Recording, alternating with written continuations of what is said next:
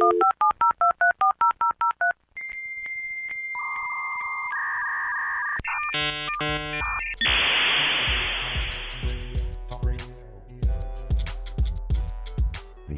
kind of radio. The other kind of radio. Hey, everybody. It's The Other Kind Radio. It's 9 o'clock in the morning. It's July 29th. And it's an exciting time for the show because we're getting to the top 10 of the AFI list. I kind of feel like I've run a marathon without really doing any kind of exercise. So I'm pretty pumped about that. We've got a number of things to talk about today. We're going to talk, of course, about the AFI Top 10. We're going to do 10 through 6. Todd's take on is going to be Castle Rock. Jeff's judgments on Robin Williams' HBO documentary that I recently watched. We're going to talk a little bit about Todd coming to Omaha.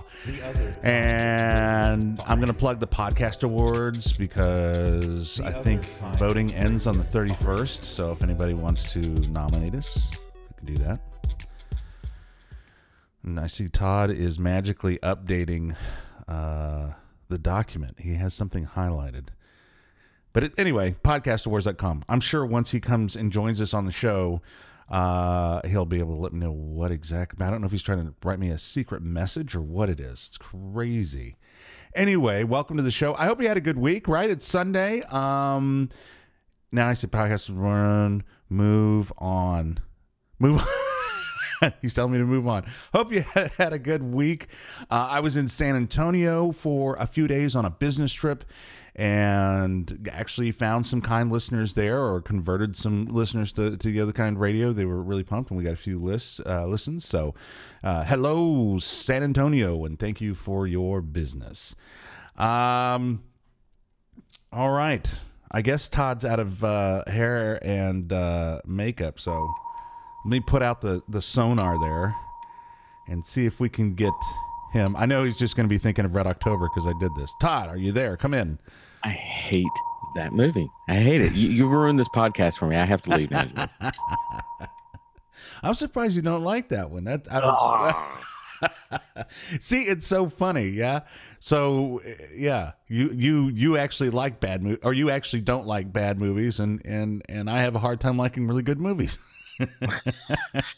That's a good point. I probably should like it. I like a lot of bad movies. You can put on the old Flash Gordon, and that is a horrendous movie, and I could watch it any day. But God, Hunt for Red October. But it's got a soundtrack by Queen, though. I mean, come on. Well, that is true, and the production design is pretty cool. But Jesus, that's a bad movie. Yeah, it is pretty bad. All right, so you're going to be here. That's if we could jump in the AV time machine, you're going to be here. You're going to be in the studios here in Omaha. Mm-hmm. And I'm recording on Sunday as usual. We're recording on Sunday as usual. Believe you me, I have multiple parties. I think the mayor is the only person that hasn't asked me what our schedule is while you're in Omaha.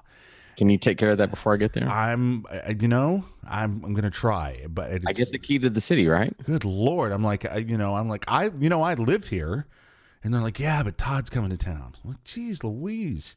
Todd so I'm just going I'm just going to start telling people that you're coming to town, and then I'll go to the event, and they'll be like, "Where's Todd?" I'm like, "God, he died."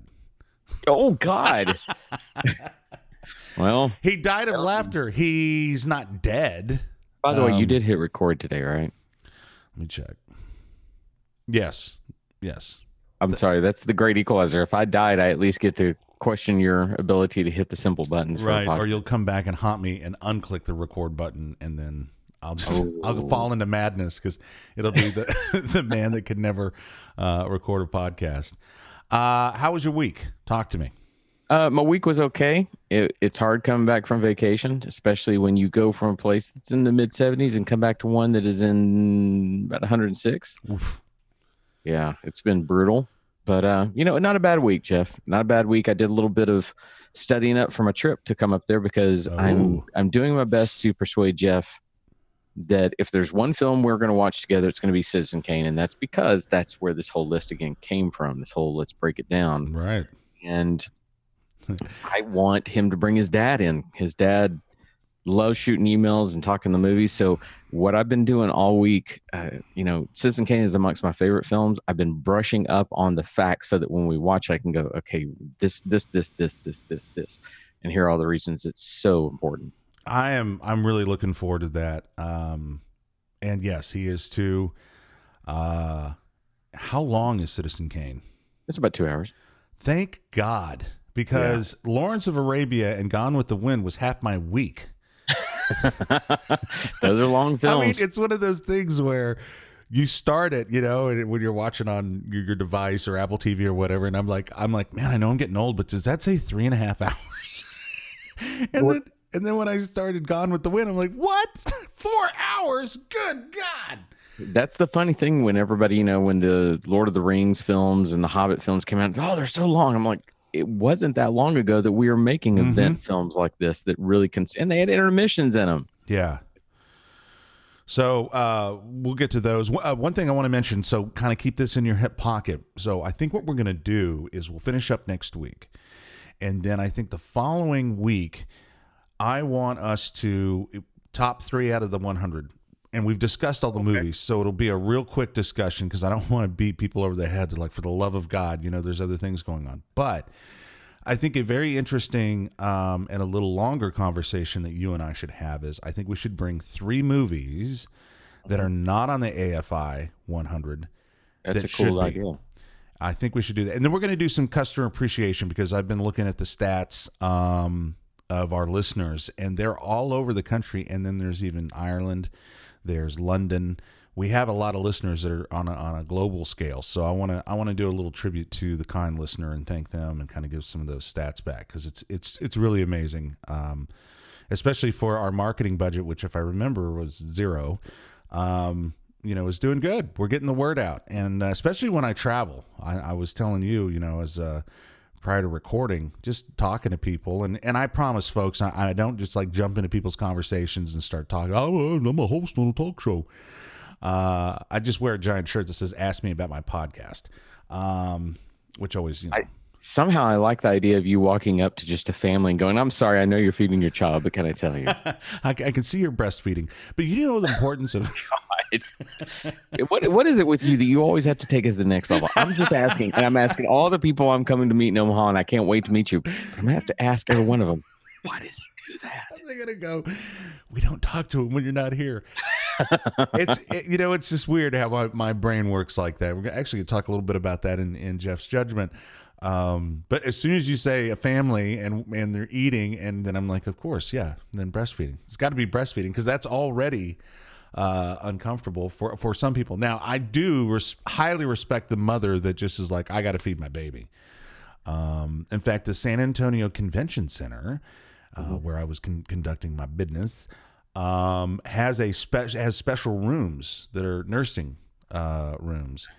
And then I was going to make a joke about nurses getting their own room, and then I realized that was probably not going to be a very funny joke, so I didn't make one.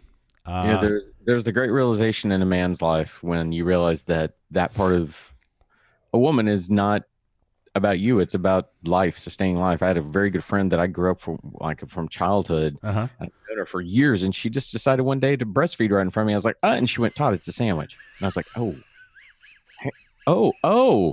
And suddenly the world kind of cleared up for me, and I was less stupid. Now, see, you said sandwich, and there's a joke there, but I'm not, folks. It's too damn early, and we've got to get things moving because Todd's got a heart out.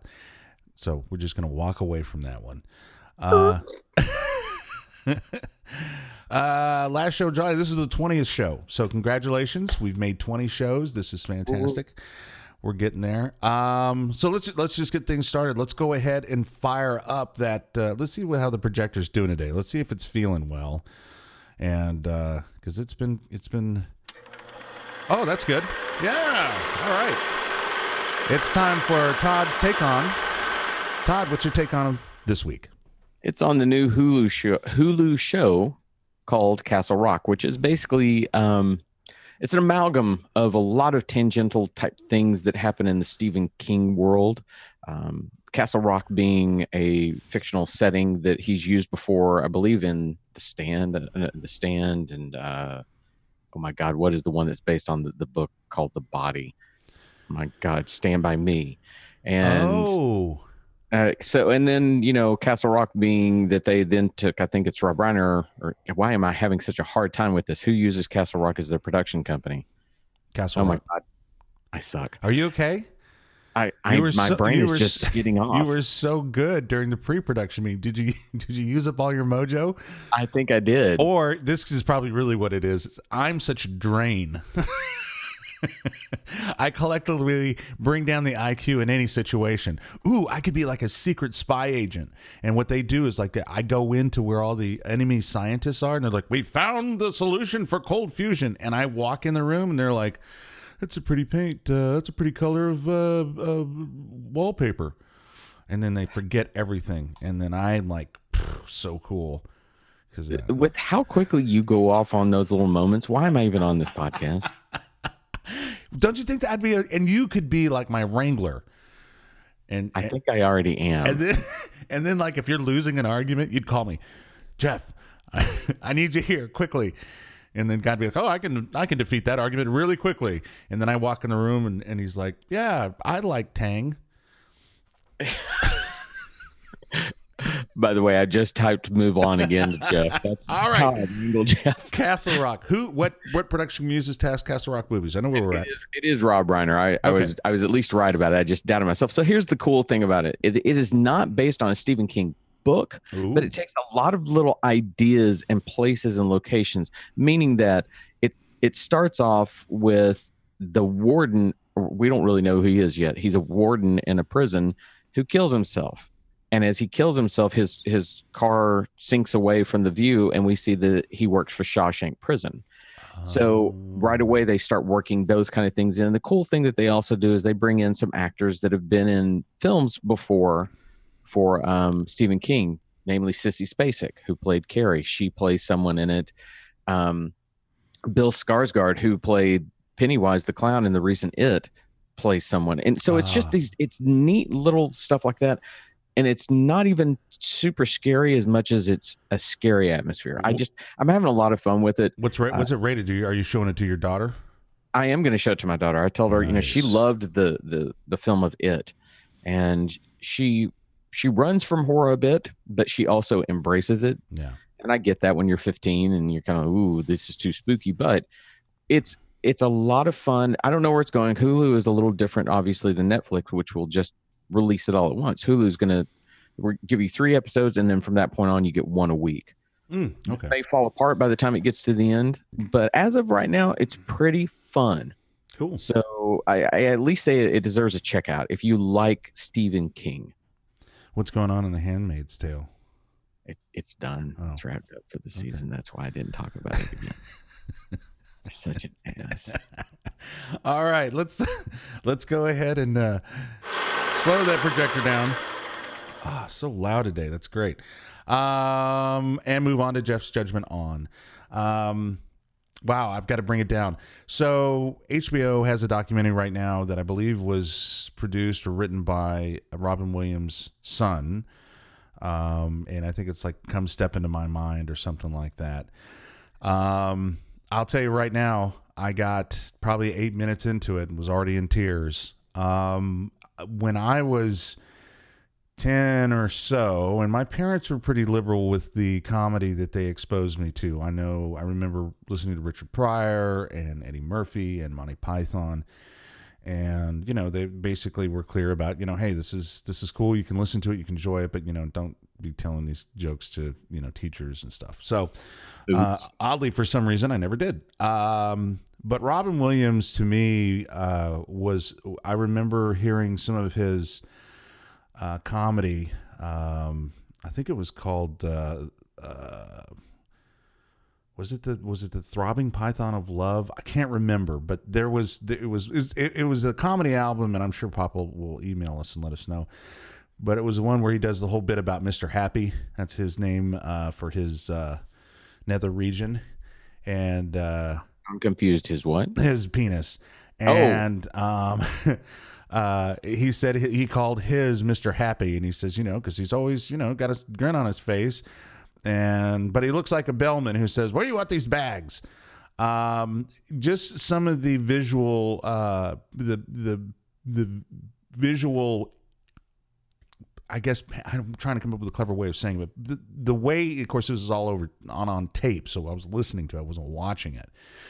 But he could create such a image in front of you without you actually seeing him doing it. That always was amazing. He's made some great comedy, and even when he was really deep in his cocaine, he did some really funny routines about it. But the thing that was amazing was that you could almost pick up on a tinge of pain. And I think that's where a lot of comedy comes from, is, maybe things that you are still trying to process, or a situation that you're trying to work through. He came up with the amazing line that said, cocaine is God's way of saying you're making too much money. Again, brilliant. So anyway, this documentary kind of goes through his life and has some interviews with him and other people and everything. It's really touching. You're talking about somebody that was going, light speed, 24/7, 365. And part of that was drug fueled, but there's no doubt that his mind, and Todd often asks me, and I'm not in any way comparing myself to the Grand Master, of how things kind of form quickly in your head and what you come up with. But if you haven't seen it, with HBO, you can pick up HBO now. This is not a plug; they're not paying us, but you can get HBO now. I think it's like $20 a month or something, and then you don't have to buy it, from your cable company or whatever. So it can be a one-time charge. Definitely recommend that, and there's some other good content that would keep you entertained for a month. But definitely worth checking out the Robin Williams HBO documentary. Have you seen it, Todd? I have not. I've not seen it yet because I knew it was coming. I didn't know it had been released. So it's definitely now on my list of must-watch. Yeah, as soon as possible. It's amazing. It's amazing. And I'd like to also let HBO know, you do need to pay us. Just send the check directly to me. Okay. That'd be awesome. I don't want to confuse them. When you start saying they aren't paying us, yeah, they are. You just don't get the money. That would be awesome if you got a big check and it's like, the Other Kind Radio really hit its stride when HBO executive Bob Daniels was listening and sent them $1 million. You have to hashtag Bob Daniels or whatever, if that's really the person's name. I know. I don't know. Of course okay. I don't know. That shows our stupidity now. We have no idea who we're talking to, but find out who it is, hashtag him, and see if he'll send us $1 million. Bob Daniels was later quoted saying, I was really surprised they knew my name. Because my legal name is Stalin Beschenbo. Oh, I see. I started veering a little bit. Had to bring it back. Those questions I have about how fast you think. Forget it. Forget it. That's gone. Oh boy. Okay. So since you wrote twice, move on. I just want to remind everybody, podcastawards.com. You can sign up and nominate us, and if we get nominated, we'll be on the slate, and then we can be voted for if you feel like it. All right. Go ahead. I wasn't going to say anything, but I will at least tell you why I was distracting you earlier. I simply wanted to look at the site, so I copied the URL from our run sheet, and that's all I was doing when you decided Todd is doing something. So it's in the future, it's not really that I'm adding anything to this podcast. I'm just looking. I like cards. I like visuals. We're having fun today. All right, let's get it going because I know you've got a schedule. So let's get through this. Come on. Because we've got some big movies to go through and some big movies to go through. So let's start out with the AFI's top films 100 list, 100 top films, 10th anniversary edition. I've only been doing this for the last couple of weeks, folks, and I can't remember what it is. What's it called? But anyway, let's get into it. Let's get into number 10. Which came out in 1939. I'm sure most of our listeners have seen it. The Wizard of Oz. All right. So we have The Wizard of Oz being the story that is Dorothy Gale is swept away from a farm in Kansas to a magical land of Oz in a tornado and embarks on a quest with her new friends, to see the wizard who can help her return home to Kansas and help her friends as well.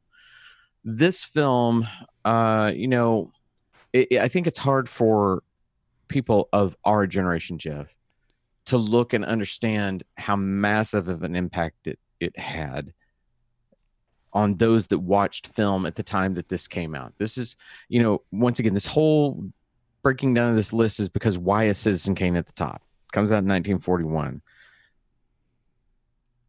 It changes the true language of how you tell stories. But what the Wizard of Oz does so beautifully is that it opened up the possibilities of film. It showed a magic element to it that, you know, creating even the magic, the simple magic of a tornado back then was groundbreaking for them, which, you know, if legend holds true, that was done by simply taking a pair of nylon stockings and building a rig that twisted them around from a distance. So it's a pair of woman's nylon stockings doing that, but still it worked.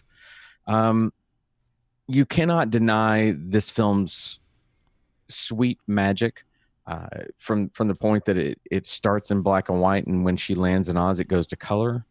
That's right. That's right. Yeah. You cannot deny that Judy Garland is absolutely a star. She's not the most beautiful woman that's ever been on screen, but boy, when she's there, you're like, wow. And here, some funny things about it. Things like "Somewhere Over the Rainbow," a song that we all just hold with great reverence, was almost cut from the film because they thought, why is she doing that? Why is she singing? You know, and at that time, musicals did not do a lot of allowing the character to sing an internal thought as their song. So there's a great trope of musicals that a character has to have an "I want" moment. And this is probably Dorothy's great "I want" moment. And that was almost kind of a new approach to things for her to sing "Somewhere Over the Rainbow." There's something better than I have here. So you've got that. You've got the use of the little people that became the Munchkins, different ideas that hadn't been there before. So this was, in its own way, it was Star Wars at that time. In fact, Mark Hamill has come out many times talking about Star Wars and said, we did nothing but remake The Wizard of Oz. And when you start thinking about it, well, they took a simple farm girl and put her in a world far away. Star Wars is a simple farm boy in a world far away. So there's some truth there. So this once again holds true to this idea that the AFI has. These films create the foundation that we can then make other great films from. So I absolutely think it belongs here, if not possibly a little higher, because we're going to get into one film today that I don't know. Right. So I would definitely move it up. I quickly glanced through the list, and it seems like in 39, 40, 41, a lot of Grapes of Wrath, a lot of socially based movies were out. There was probably some heaviness in the air. And so I think another reason why this was well received and where it's at is it's fantasy. It's true fantasy as far as what's going on with traveling and tornadoes and straw men and everything else. So very well said. I don't think I have any notes on it. I haven't seen it in a long time, and you do such a great job of reminding why these films are good. I didn't have enough time to watch this one because all the other movies in our list are 8,000 hours long. So I actually kind of wish now I would watch this one. Well, I think you'd be surprised if you went back. Yes, it's very saccharine in places. Yes, it's very dated by how they speak and whatnot. But boy, when you have moments, number one, of someone like Judy Garland singing, when you have Ray Bolger doing the Scarecrow so beautifully, and really there's no special effects. He's just using his own body and props and costumes to create the illusion that he has no bones and whatnot. That's where I talk about the magic. Yeah. Now, here's some cool things about it. This film and Gone with the Wind are linked because both directors, Victor Fleming and George Cukor, worked as the directors on both films. They were brought in for various reasons and taken off for various reasons. So these films are oddly tied together in that way. The film was not a major smashing success upon release. It's just that it's grown over time as people revered it. It was a big hit, but it was not a smash like Star Wars was. So this film continues to grow, and it's continued to be shown to children today. It's one of those rare classic magic films that I don't think will ever lose its magic. Plus, you know, we can't forget to mention the Pink Floyd fans who found out if they synced it up. Isn't that weird? Yeah, it is weird. I've never Have done. you ever I've done never. it? No, I haven't because it's just, to me, I don't dabble in that arena much, mainly because I'm getting old. But it seems like a lot of setup, and I could see it getting everything timed, and then taking the extracurricular or whatever drugs, and then I'd fall asleep, and I'd miss it. And I guess my problem is, and I'm about to run because I know the kind listeners that don't agree with me are going to officially hate me. I'm not that big of a Pink Floyd fan. Oh. And so the moment you put that on, I'm like, bye. Yeah, I have to be in a particular mood for some Pink Floyd, but yeah. All right, so that's 1939's The Wizard of Oz coming in 10th place. Folks, we're in the top 10. AFI, the American Film Institute, is saying that it's the 10th best film of all time. That's where we're at. We're getting ready to go to number 9, which is 1958's Vertigo. And I did watch this, and I'll let Todd give his rundown. Go. So, okay, I'm trying to decide. Let's just start with the simple rundown. A San Francisco detective suffering from acrophobia investigates the strange activities of an old friend's wife, all the while becoming dangerously obsessed with her. So the reason I'm baffled on where to start with this film recently by Sight and Sound magazine, which is, I think, established like in 1935, 34, something like that, from the British Film Institute, and actually was the genesis of making lists that are the best films, and almost rediscovered Citizen Kane after it had been lost for years and years, and they put it on the list, and people were like, what? Well, they recently put Vertigo as the best film above Citizen Kane. Whoa. Which had a lot of people go, what? But a lot of other people have this great reverence for it. So Hitchcock is one of my favorite directors. I love Hitchcock because you can truly watch Hitchcock and understand how film works, and understand, like we talked about with Psycho, why you put not only shots together in a certain order, but why you have that shot of the Anthony Perkins looking through the wall from the side, so he's less frightening. He's more sad. Well, when it comes to Vertigo, and I've tried to love this film, I have, because I know so many critics love it. I've read countless articles about why they love it. I don't get it. It doesn't speak to me. I find it forced. Now, Hitchcock was really hurt by this film because it was not a hit when it came out. He had so many hits, and he ended up blaming its failure on his leading man, who was a constant leading man, Jimmy Stewart. Boom. He blamed him for being 50 years old to Kim Novak's 25 years old. Well, Mr. Hitchcock, you cast the guy. It's not his fault he's 50 and she's 25. Yeah. There are some cool things. The film does a lot of cool effects. Yeah. A lot of interesting things. There's the ookiness that he basically can't have sex with this woman until she officially dresses 100% like the woman that he was in love with, who's dead. Right. And, so you've got a little bit of necrophilia.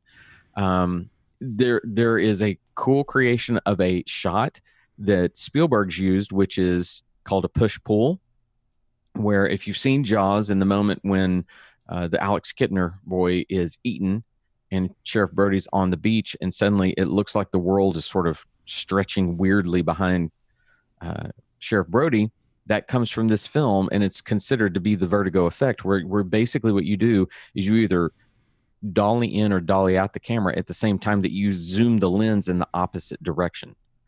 And so it creates, you're skewing the perspective of the lens as you're doing it. So you're getting closer, but it's like the background doesn't completely change. And it's like, how's this working?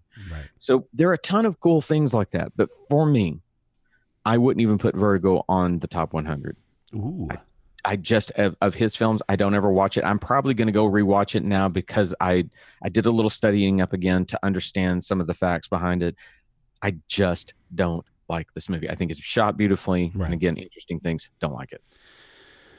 Well, I think it deserves a place somewhere on the top 100 because it's fresh in my mind, and Hitchcock did do a couple cool things. The way that the opening credits are with a shot of the woman's eye is good. That is very cool. After the woman dies, and I noticed his credit on the screen is James Stewart. When she dies, he goes through his thing, and they do some things where they're playing with color. And he's kind of having like this psychedelic kind of experience.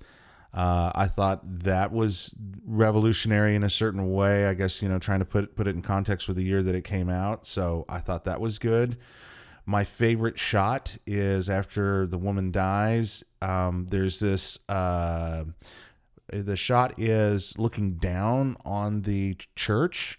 Mm-hmm. And you got to look closely, but in the left-hand side, right around 9:00, maybe 10, you see the police and the nuns looking at the body.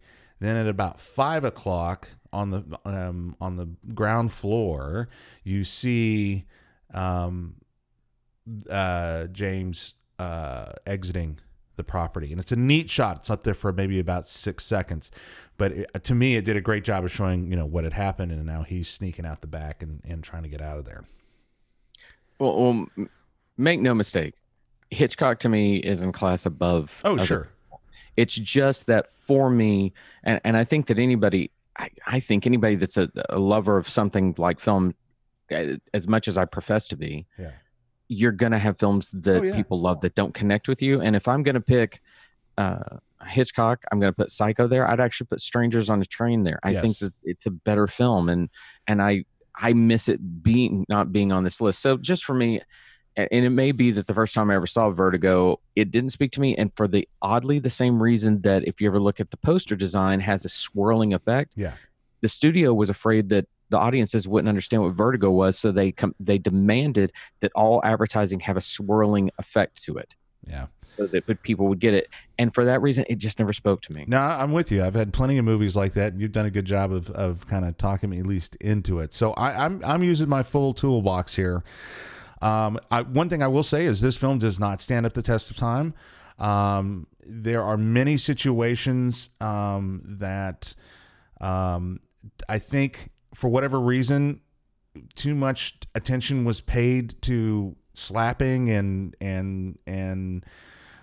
manhandling of actors in this. There's some unnecessary shots. There's a character that just disappears.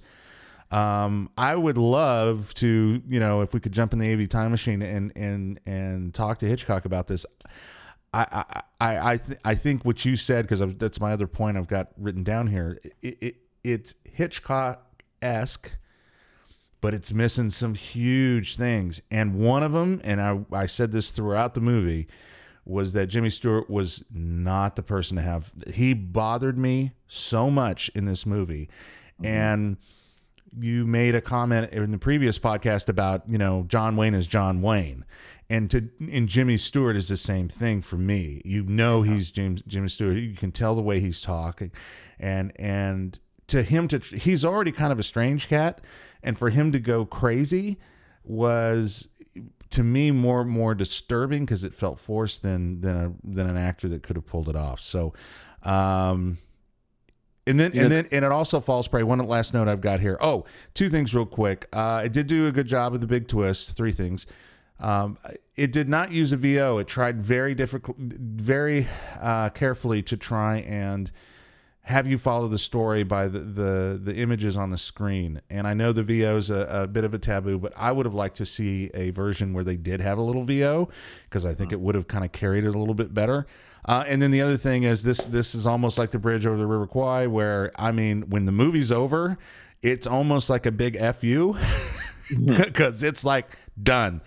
And you're sitting there going like, it just leaves you with like, I sat through all of this and accepted a lot of things that that stretch the imagination, and this is how they're ending it. Okay. Yeah.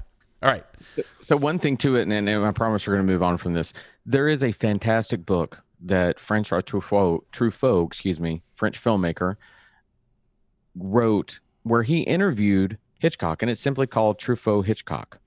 and they talk about filmmaking. Why did you do this? What is that? And in it, it is just masterfully done, because they will literally take the film strip and show you how the cuts do certain things. And it is, if to people out there that ever want to study film and how it works, to me, it is the Bible where you begin reading, because it is two master filmmakers doing that. And they do have a section where they talk Vertigo, and I actually am a little mad at myself that I didn't even think to pull that book out and look. Yeah. So I'm going to, by the time I get up there, I'm going to read the passages about Vertigo and see if I can't add something next week. Okay. Where we at least maybe find the relevance that we're not finding. Right.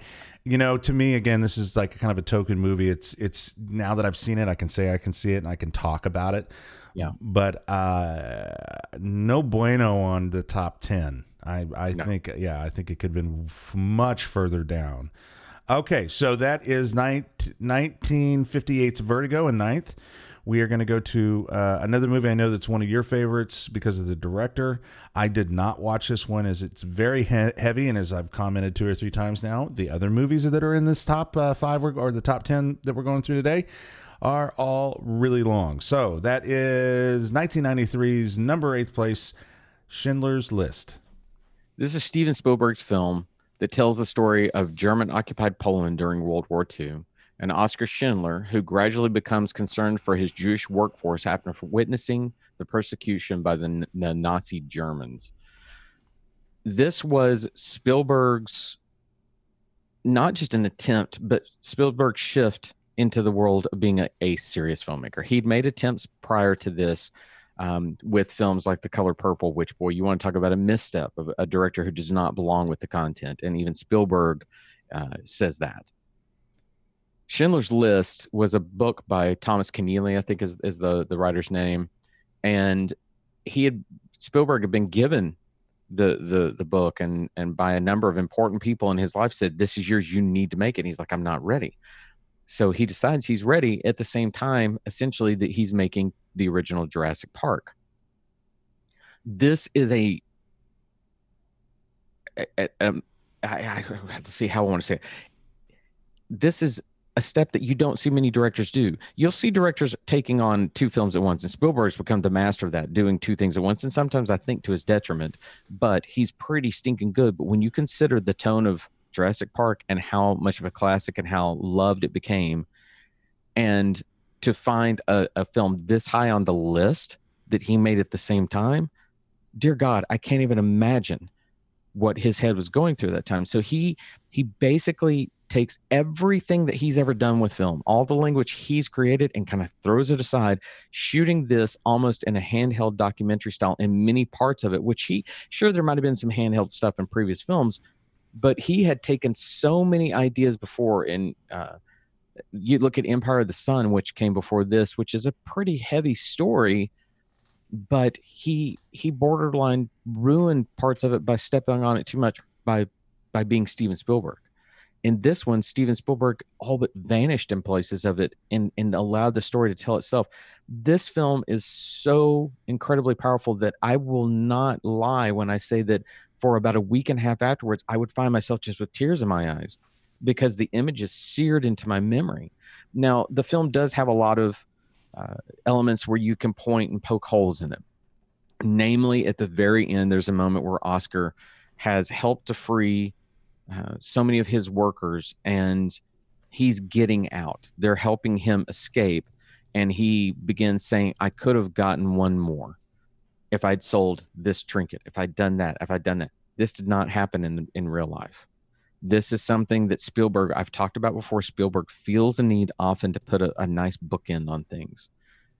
If you watch the movie and if you extract that scene and simply put I forget really how Oskar Schindler escaped, but if you put it in there and it could even be a 10-second, he escaped, he got away. It's not necessary to the story. The story is about so much more than what he feels about it. In fact, you can argue that a character who doesn't even realize the greatness of what he's done is even more beautiful. And at the end of it, Spielberg truly makes the best choice of his bookending by he decides to actually take the Schindler Juden, is what they call themselves, the survivors that came from the Jews that Schindler helped to rescue. He puts the real people in the film, and they walk by his grave, placing stones on it, which is a Jewish tradition of reverence.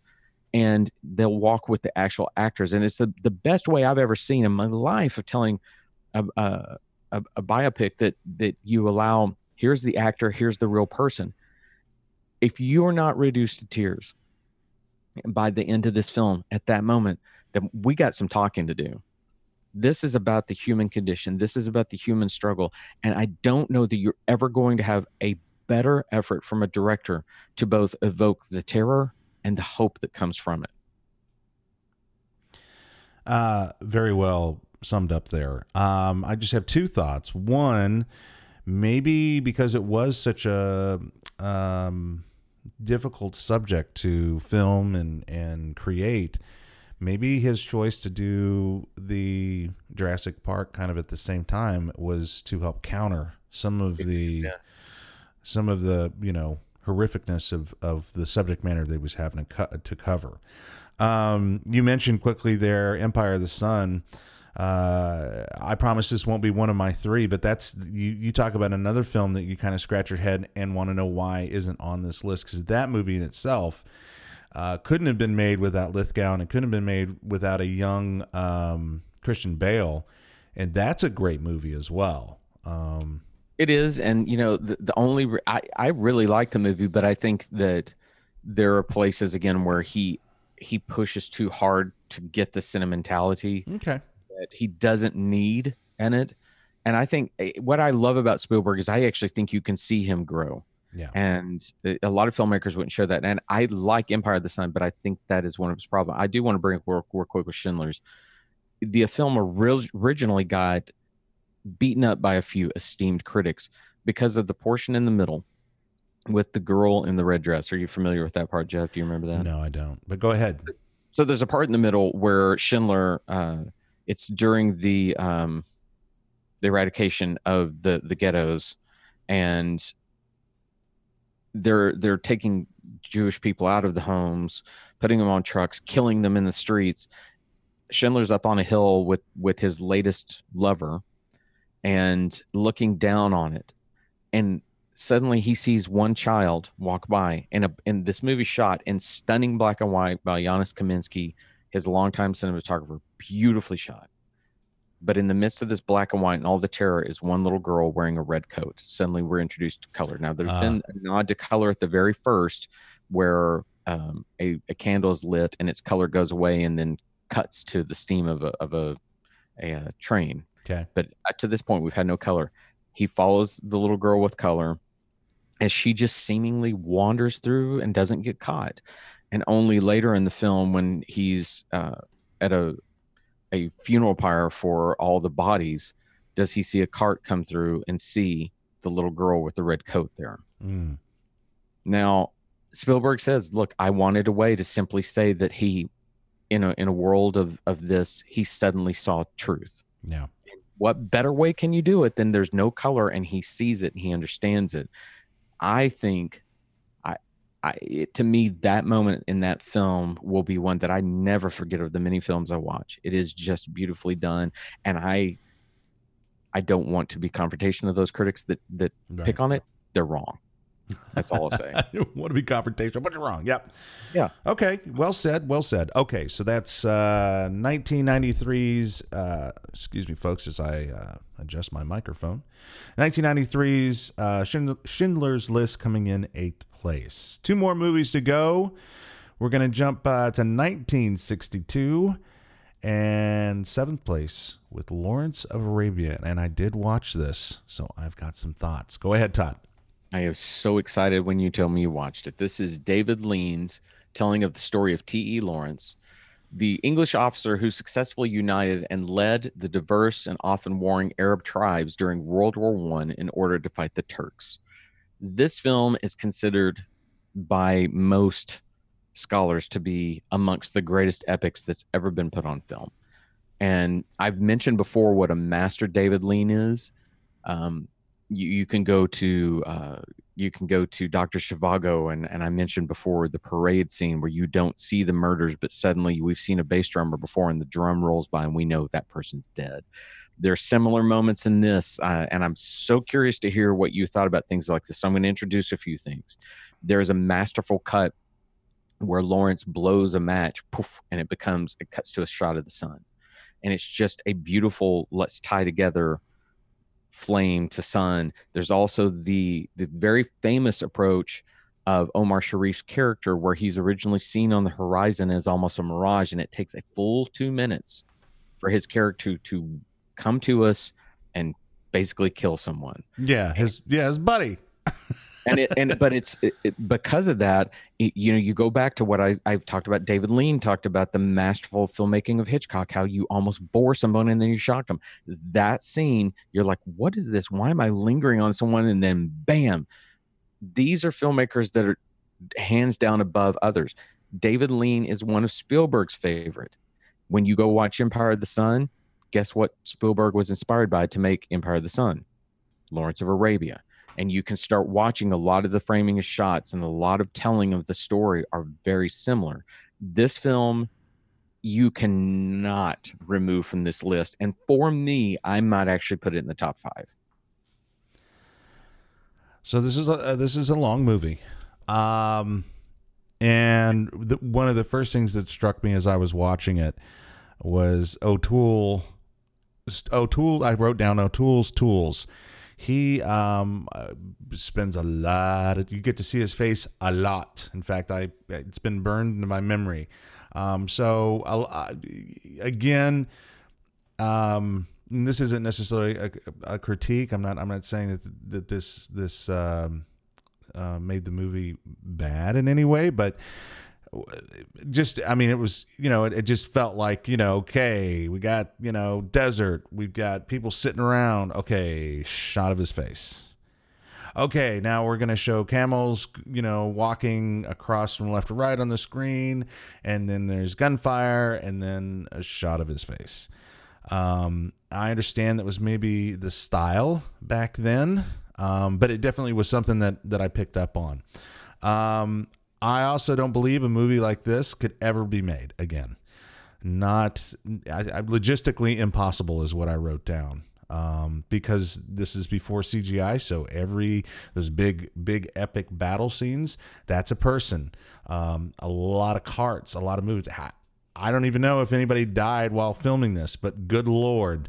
I wouldn't be surprised if some people at least got injured trampled by horses and stuff like that. So a huge production, and just from the logistical side, as I was talking to Pop, is one reason why I'm a fan of this movie, because I dabble a little bit in that world, nowhere close to what this gentleman did or what this production crew did.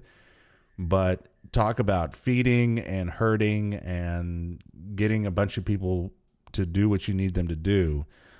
This is epic on the realm of it. The storyline was good. I was into it. I really enjoyed the intro, because it does start out with just two of them going across the desert. Great shots and everything. And then, dude shows up and then shoots him. And then from there were a few scenes and a few interactions and some of the acting by O'Toole that at time to me got a little distracting with what they were doing. But it's a biopic, so I'm sure they were paying homage to what this individual did, and all of the complexities with the different Arab tribes, and then the British, and what they were trying to accomplish and what they wanted to do while fighting the Turks. So, and then logistics epic, and then the last thing I have noted on here is, with this movie, as long as it was, they always have a director's cut, and I'm going to try to describe this, and Todd, you can correct me, but basically, as I understand it, when a film is shot, the editor basically the director puts together their edited version of the film. And then I don't know if it's the production house or who, I'm sure it's people in suits, come in, and then they're like, look, it's too long. You got to cut this. You got to cut that. We got to get it within this time frame. Blah blah blah blah blah. So if it was 3.5 hours long, I wonder what the director's first version was. Because good God. I mean, and it is difficult, and it's interesting because, like you said, I know that back then some of the movies were made this way. I mean, this was not this wasn't an uncommon thing to have a movie that long, and it had an intermission and everything. But I think we've definitely been conditioned in modern times for the shorter flick, and I need things clipping along here, so. I tried very hard, especially with this one and the next one, to, just if I felt a scene was going a bit long, to take a deep breath and say, this is just kind of the way they were doing it back then. Well, the difference here is that David Lean began his career as a film editor. Oh. And by this time, he had already directed. And when I say this, I don't mean to be a jerk. I'm going to name films that you may not have heard of, but are considered to be great films. Brief Encounter, Great Expectations, Oliver Twist, Summertime, Bridge on the River Kwai. He'd already made all those films by this time. Wow. Okay. So he was very revered. I can't speak with authority to this. I did read a wonderful book about this many years ago. I'm pretty sure by this time, Lean basically told people what film he wanted. I'm not saying that studios wouldn't come in and go, ooh, we feel kind of iffy about this. There's a scene in this that alludes to that he was raped by captors. And I know the studio was very hesitant about how that was played. Yeah. But Lean understood film in a way many don't. And that's why his films are going to be on this list. Like I've said, people like Spielberg adore him. And I'm pretty sure by this time he was pretty purposeful how he wanted it. You're right. It does cut to a lot of shots of Peter O'Toole. And I'm gonna flatly say it. I don't know if there's ever been a man that's more beautifully photographed than O'Toole is in this film, because his blue eyes will literally jump off the screen at you. You are so good for saying that, because the way I kind of came out and I formed my words, it may have some of the kind listeners may have thought that I was saying that was a bad thing. He is a very handsome man, and those shots are nice. They're very well shot and put together. It's not a bad shot. There's just a ton of them, So again, it's one of those things that just kind of pulls me out of watching the film. Thank you for pointing that. I want you to continue, but yeah, he's a great guy to look at, and like his blue eyes are just a character of their own in the film almost. Without question. And it was shot by Freddie Young, who had done a lot of work with Lean. So these were people that understood how to work together, what to do. So I do not fault you at all for your thoughts of that it went long, that there were long cuts. It is a very different era. Yeah. It's a very different style. When it comes down to that, I don't know sometimes if you can say that there's anything wrong with a scene too long. Sometimes a director is going to stay on a scene too long to make you uncomfortable, to make you, because really what happens to Lawrence in this is he begins with almost a humble assignment, and he loses himself in the grandeur of what he becomes. And perhaps Lean lingers on those so that we begin to think, God, he's a narcissist. You're doing these almost subliminal type techniques to plant it in the audience's mind as you go forward. Yeah.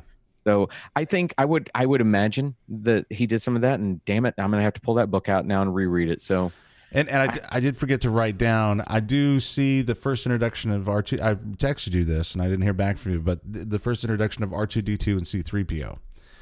I remember you saying that. So in the movie, he gets some of these guys without getting into the whole plot line. But anyway, there's these two servants that become his in the film, and they're now they both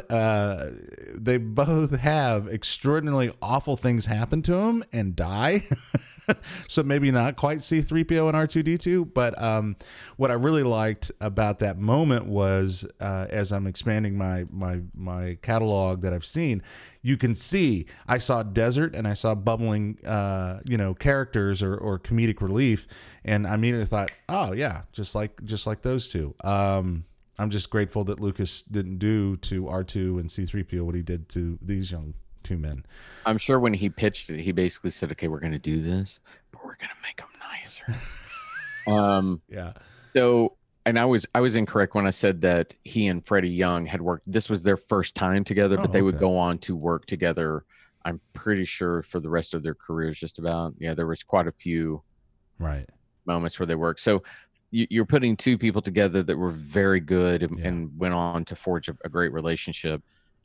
I adore this film. Yeah. It being as long as you adore it, you can't sit down and watch it often, but yes. And I do want to say before we move on to the final film of the day, this out of the movies, and this might be something I kind of look into and give just a real quick report on another podcast, but this is definitely a movie that I will watch again. So yeah, I mean, I guess I didn't sell it that I really liked it, but I will watch it again. This is one where out of most of them, I'll have to look through and see which other ones I would. But I'm when the time is right, and I've taken like 6 weeks of vacation, I'll watch this film again. So you have to have a day for every 5 minutes of film, basically. Good Lord. I know you're part of the Movie by Minute podcast family with Minute of the Apes. Kind listener, if you have a few minutes, make sure you check out Minute of the Apes. It's a good podcast. Could you imagine doing this one? Yes, I could. The problem is that it would take me as long as it takes me to do 2 of the Planet of the Apes films. Right. And your minutes would be like, in today's minute, we have a shot. Is it a mirage? Is it a silhouette of a man on a camel coming towards us?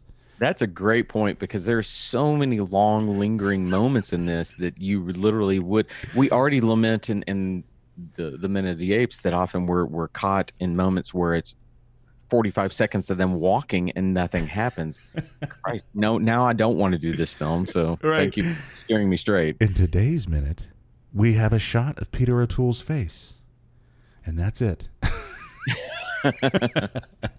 All right, that's 1962's number 7th place. I'm doing a bad job of Casey Kasem would be very upset. 1962, 7th place, Lawrence of Arabia. I should say that's in 7th place, 1962's Lawrence of Arabia. I could go on and on. That's also kind of what happens in my brain. Can you do me a favor, though? Yeah. From now on, when you have moments like this, can you go find that tape of Casey Kasem cussing? And is there one that exists? Have you never heard that? No. Maybe we'll play it. We need, and look, the kind listener, if we do it, we're not beeping it. We're letting it play. He loses his, and it is so funny. I loved Casey Kasem. Oh, man. And now for our long distance dedication. Dear Casey, I've been living in a dumpster by myself. There's a gumball that's rolled across the street. Would you play the Rolling Stones' Get Off of My Cloud? We'll have a show because we're gonna have to take a break from film, but we should do a Casey Kasem. We'll do a whole episode on that, because growing up with radio, I mean, there was Casey Kasem, and then there was Paul Harvey. Oh yeah, Good Day. I mean, before and this was when I was really young. I never gravitated that much towards television. It wasn't like I want to watch TV. Video games hadn't really been invented yet. Mm-hmm. But listening to radio, oh yeah, it was amazing. Love it. Okay. I so cannot wait to talk about Citizen Kane now, because I know that about you. Oh, there we go. All right, we're going to. This is the final one we're going to talk about today, folks. Because as we previously said, we're going to do a 5 and 5, because Todd's going to be here in Omaha. I know everybody knows that. Everybody's gotten a flyer, and we're going to do the last 5 next week. So we're going to go to 1939. So the same year that Wizard of Oz came out, this big movie came out. It's in 6th place. Its title is Gone with the Wind, and this is a 4.5 hour movie, folks. And I had social engagements and other things, and I'm literally trying to watch it while other stuff is going on. So I got through. I'm down to an hour and a half left. I kept falling asleep just because, I mean, it's a good movie. Anyway, I'll shut up. Todd, tell us about Gone with the Wind. Starring Clark Gable and Vivien Leigh, Leslie Howard, and Olivia de Havilland, this is the telling of Margaret Mitchell's novel about a manipulative woman and a roguish man who conduct a turbulent romance during the American Civil War and Reconstruction periods. I'm going to flat out say this right now. I got to be really good right now because this is my wife's favorite film of all time.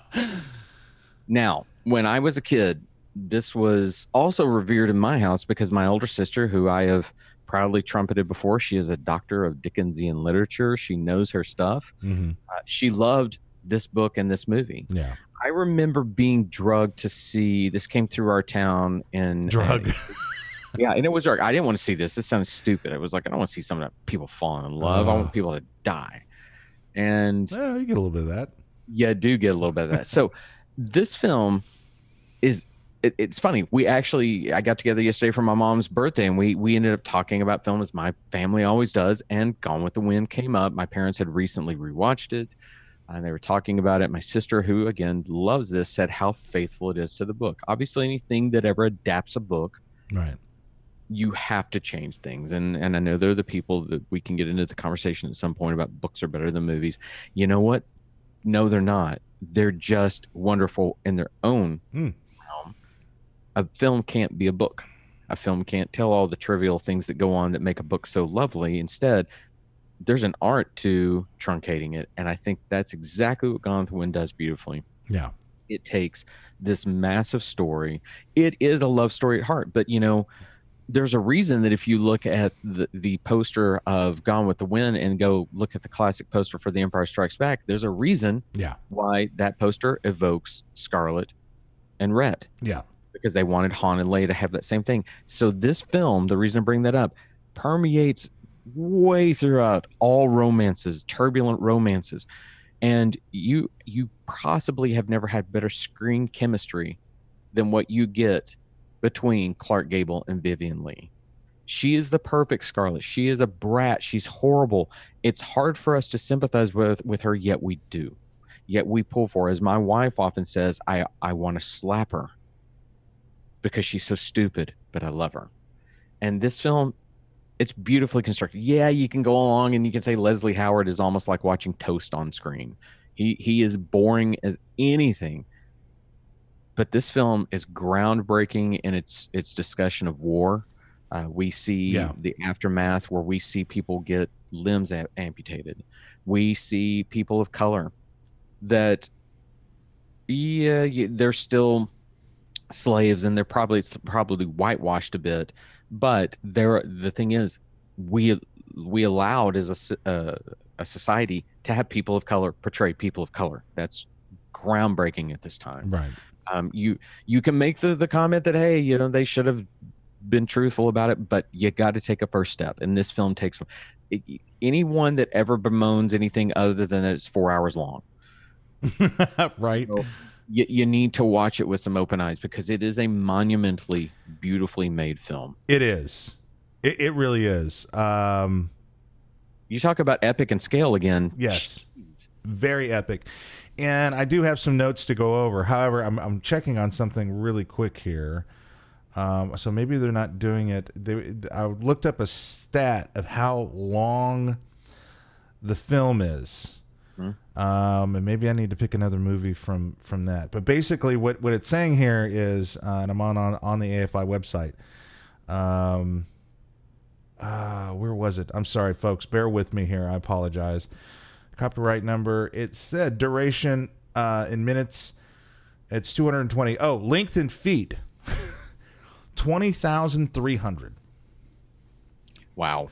I was trying to find another movie to put that into comparison. You're right. And I am beating up on it. To me, it's funny. And if anybody knows, my good friend Todd knows, I can beat a dead horse. Sorry to the horses out there on something. So maybe I'm pushing the envelope or the edge a little bit with talking about how long these movies are. I haven't finished it yet, but I'll tell you this: I want to see what's going on. So here are a couple of my notices. One thing they do in this movie, and I don't know if it's on purpose or not, and you can help me figure this out, Todd, is there is a definite rhythm to every scene, and generally it starts out with Scarlett, who almost said a bad word, whining about something. Right, I can't believe I'm coming by. And then you get the other actor going, it's like, and he's like, and then she goes, and the guy goes, and then it fades to black. And then we have a horse coming across the field. And then it's Scarlett. It's a shot of Scarlett. She's like, I don't know. I'm thinking about getting a sandwich today, but I really don't know what. And then it goes right back into that whole crescendo. So can I interject there? Or you absolutely. No. Please. So first off, that sounded a lot like when my daughter plays Sims. And the characters, that's exactly it. Yeah. I actually think, Jeff, that's not unique to this film. I think that's every film. I think every film has a rhythm and a cadence, and that is half of what directing is understanding what you want. Right. Well, this track got stuck on repeat. Yeah, but I think that any of them, if you begin to listen to the rhythm, I think Star Wars has that. I think that it has it's all over the place like that, and it has moments, and it understands. I'm going to go get a sandwich, and then I think that's there everywhere, and I think maybe this film's helping you wake up to hear that. Oh, sure, yeah. Could you imagine Scarlett, like, I don't know, being Princess Leia? Which in some ways she kind of is, because as soon as she meets Luke, one of the greatest lines ever that I didn't understand when I was a young kid, but now I understand it as I've matured just slightly over the last 35 years, is the first time he's there. She's in her cell. He's like, I'm Luke Skywalker. Oh, he comes into the room, and her comment is, aren't you a little short for a stormtrooper? Yeah, she's definitely Scarlett O'Hara, without question. There you go. So look, we're mapping it here. Everything links back to Star Wars. I do want to say real quick, because I know we're on a time schedule, but I do want to mention grand scenes, and maybe sometime we can talk about it. But there's definitely a lot of rear projection going on, and some of the big grand scenes that are done there. I would almost suspect, and was trying to pick up on during the big fire scenes. Obviously, the actors were not there when the stuff was on fire, but it's well done. So I'm saying, like, it's being projected on a screen behind the actors, and they're kind of going in front of it. Now the sets are pretty amazing, and the other thing that I noticed was there was a lot of I don't want to. Is it the right term to say mapping, where they paint, and then they have just a little sliver of that painting where their cart goes down. I could almost see a lot of that use. The use of silhouette is gorgeous. I want to stay in those scenes more often. Those scenes, funny enough, often mute a little bit of her tirades that she goes on. Fashion, oh man, the dresses and what the men are wearing. This is a lot of detail and put into what the characters were wearing, because in the beginning it's so important to show the decadence. And then I'm at the point now where it's a little post-war. She's talking to Ashley, a man named Ashley, and which is Leslie Howard, and was the wet toast on screen. Yeah, he's not that. Yeah. And they're very poor. It's post-war, so you see them go from riches to rags, and I want to see what happens after that. But one thing that is very clear in watching this film is a lot of love went into it. I know it was extremely difficult probably to shoot, and all of the elements involved, but this movie to me drips heart and a true dedication to being authentic and true to it. Now, as you say it, the book. I get it, the tirades and the way that the rhythm was, and we've often joked about some of these films, and it's hard, but I understand and have a better appreciation for it simply by watching some of these other films about this film. and not only what they did technically, and I'll let you talk to some of this, maybe some of the special effects stuff that you know here in a second. But I mean, from that to the dialogue to the fashion, even comparing it to, and I don't know how close they are in years, but to something like The Sound of Music, this is a movie that, and I can see why, especially, like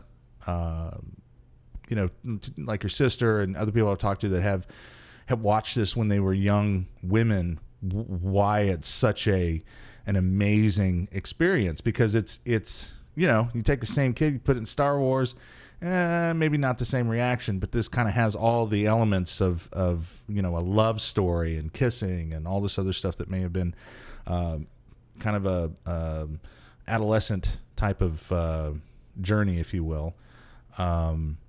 But just amazing, and definitely this is one that I want to finish watching, will watch again, and definitely deserves this spot in the AFI. And kudos to everyone. Like they're going to hear this. Someone asked me that. They're like, you say thank you. Mostly dead. Yeah. You say thank you to people that you know they're dead. And it's like, yeah, but you never know. I'm putting the good karma out there, people. Come on, the good vibe. Kudos to everyone that worked on this, and I'm sure that most, when they were done, walked away a little changed. So I do want to throw in at least one thing here. The burning of Atlanta is a famous moment in film history because much of that's real, Jeff. That's not backward projection. They really? Actually took old sets from The Last of the Mohicans, Little Lord Fauntleroy, and the big wall from King Kong and burned them. Wow. They did not put Vivian Leigh or Clark Gable on the buggy as they go through. But I believe they were then. That's good. Many shots that you see are actually people. Now, again, here's the lie of film. It looks like they're in that moment, but depending on what lens you put, you can make someone appear to be closer to something than they are. Yeah, that's how we often get that whole thing where you see somebody with an explosion behind them. Well, the explosion really happens behind them, but they're safe. It's just the lens has a certain configuration of glass that makes it look like it's closer. I think it's called a telephoto lens, right? Well, there are a couple of differences, but yes, that's one you can use. Okay. And so this kind of filmmaking, when you talk about Lawrence Arabia, this is definitely something that doesn't happen anymore. Not only would they not burn like that because of fire hazards of getting out of control, but the cost of it, the potential damage of it. They would create this with CGI. And this film was created at a time when Hollywood basically said, we've got this massive book, we've got to release this. This is going to be big. This was so big that other studios began what is now almost common, where they found properties that were similar to it and said, we got to put this out. Jezebel comes to mind with Bette Davis, that they had to put it out because it at least felt similar to it. So this film, actually, I'm just reading this. That's right. But Jezebel actually came out the year before because they knew that's right. They knew it was coming and they shot ahead of it. I want to correct myself. Okay. Gone with the Wind.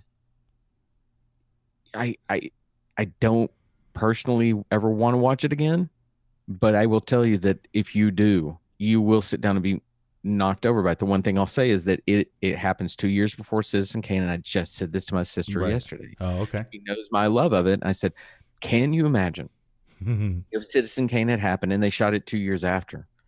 Because the film is rather flat in the way that a lot of dialogue scenes are delivered. Yeah. You will get over the shoulders, you'll get cutting to back and forth, but you won't have the dramatic staging of scenes that Citizen Kane has that have become staples of how we shoot films now. Right.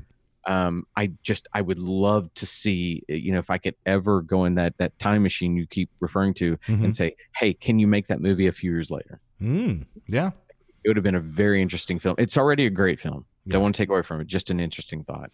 I did find another movie that does give its film in feet. So we'll remind everybody that Gone with the Wind is 20,300 feet in length. Sunset Boulevard, 11,000. There you go. About twice as long. Yeah.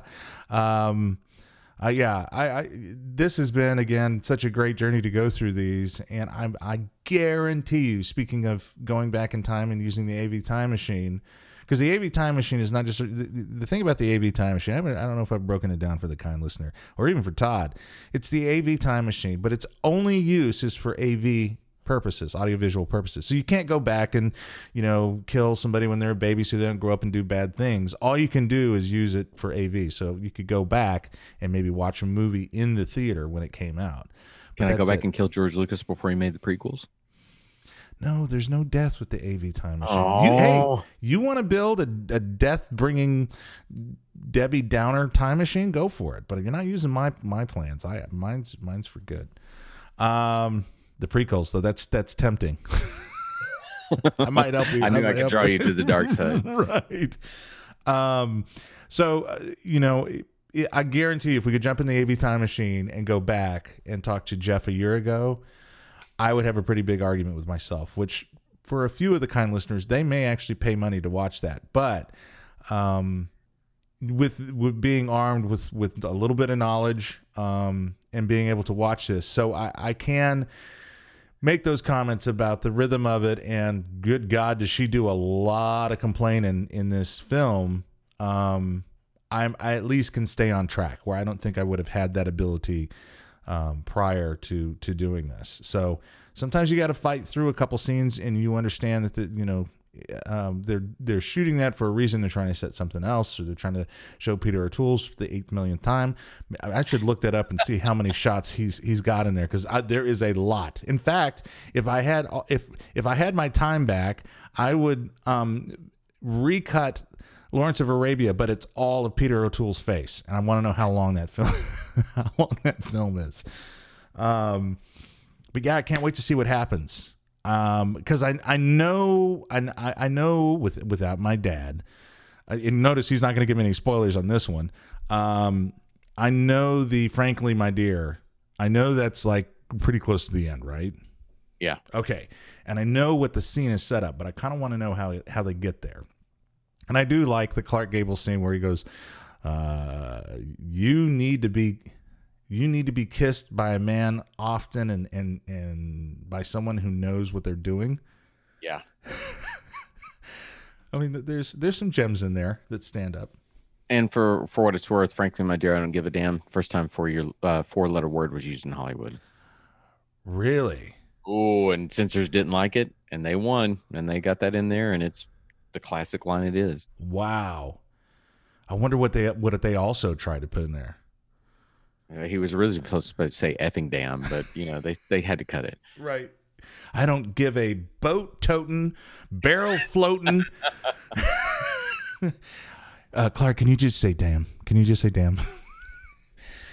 We're on day 70 of shooting.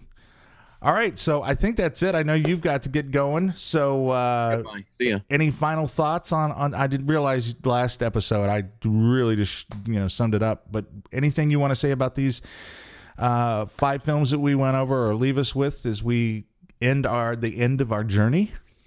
I want to say this with all sincerity. I couldn't be more proud of you. Woo! Watching these films, allowing your mind to open, because there are so many times that you and I have sat around teasing each other and picking at each other about different things, and this kind of thing has come up where Jeff's like, yeah, I saw that movie, boring. Yeah. I was like, oh God, Jeff, come on. But you've been, God, I don't know a better word, and this is because my daughter's listening so much. You've been a super trooper. Oh, thank you. You really have. I couldn't be more proud to hear you say you would go back and fight with yourself to simply say, hey, you were wrong. Here's why. Film, often, just like anything else, you got to learn that language. And once you learn the language, you begin to see it. And I think it opens your mind to different things. I just love that you're watching these films. You're doing a great job. Thank you. And thank you for putting up with my ignorance for so many years. You, like so many that are in my life, I'm always one thought away of them going, thank God. But I appreciate your patience, and this has been great. I mean, I was talking to some people down in San Antonio about it, and it's one of those things where it's very easy to give a one-word review of a movie, but with a little bit of knowledge and some patience, you can really it really opens your eyes, and you can have a pretty good conversation about film and story and everything like we have. So I appreciate it as well. All right, we're going to go ahead and get out of here. I do want to leave the kind listener with a little bit of trivia. Did you know that Sunset Boulevard's 1950 film alternate title was A Can of Beans? I think I read that somewhere. That's cool. Yeah, A Can of Beans. I'll tell you right now, if people said, "Hey, have you watched A Can of Beans?" I'm in. That's how my brain works. Sunset Boulevard, not so much. Can of Beans, I'm in. Well, that's going to do it, folks, for this episode. Please feel free to tweet at us, send us an email, jeff@theotherkindradio.com, info@theotherkindradio.com, or todd@theradio.com, todd@theotherkindradio.com. And listeners, homework, keep in the back of your mind maybe a top 3 list of the AFI 100, and also think about films that you think should be included, because when we have that discussion, I want input from our kind listeners, because I think there's some surprising things. I already have 2 that I'm ready to talk to Todd about. So we'll do that after we get through next week's show, where Todd will be here. Join us. Have a great week. We are The Other Kind Radio. Thanks for listening. The Other Kind Radio. The Other Kind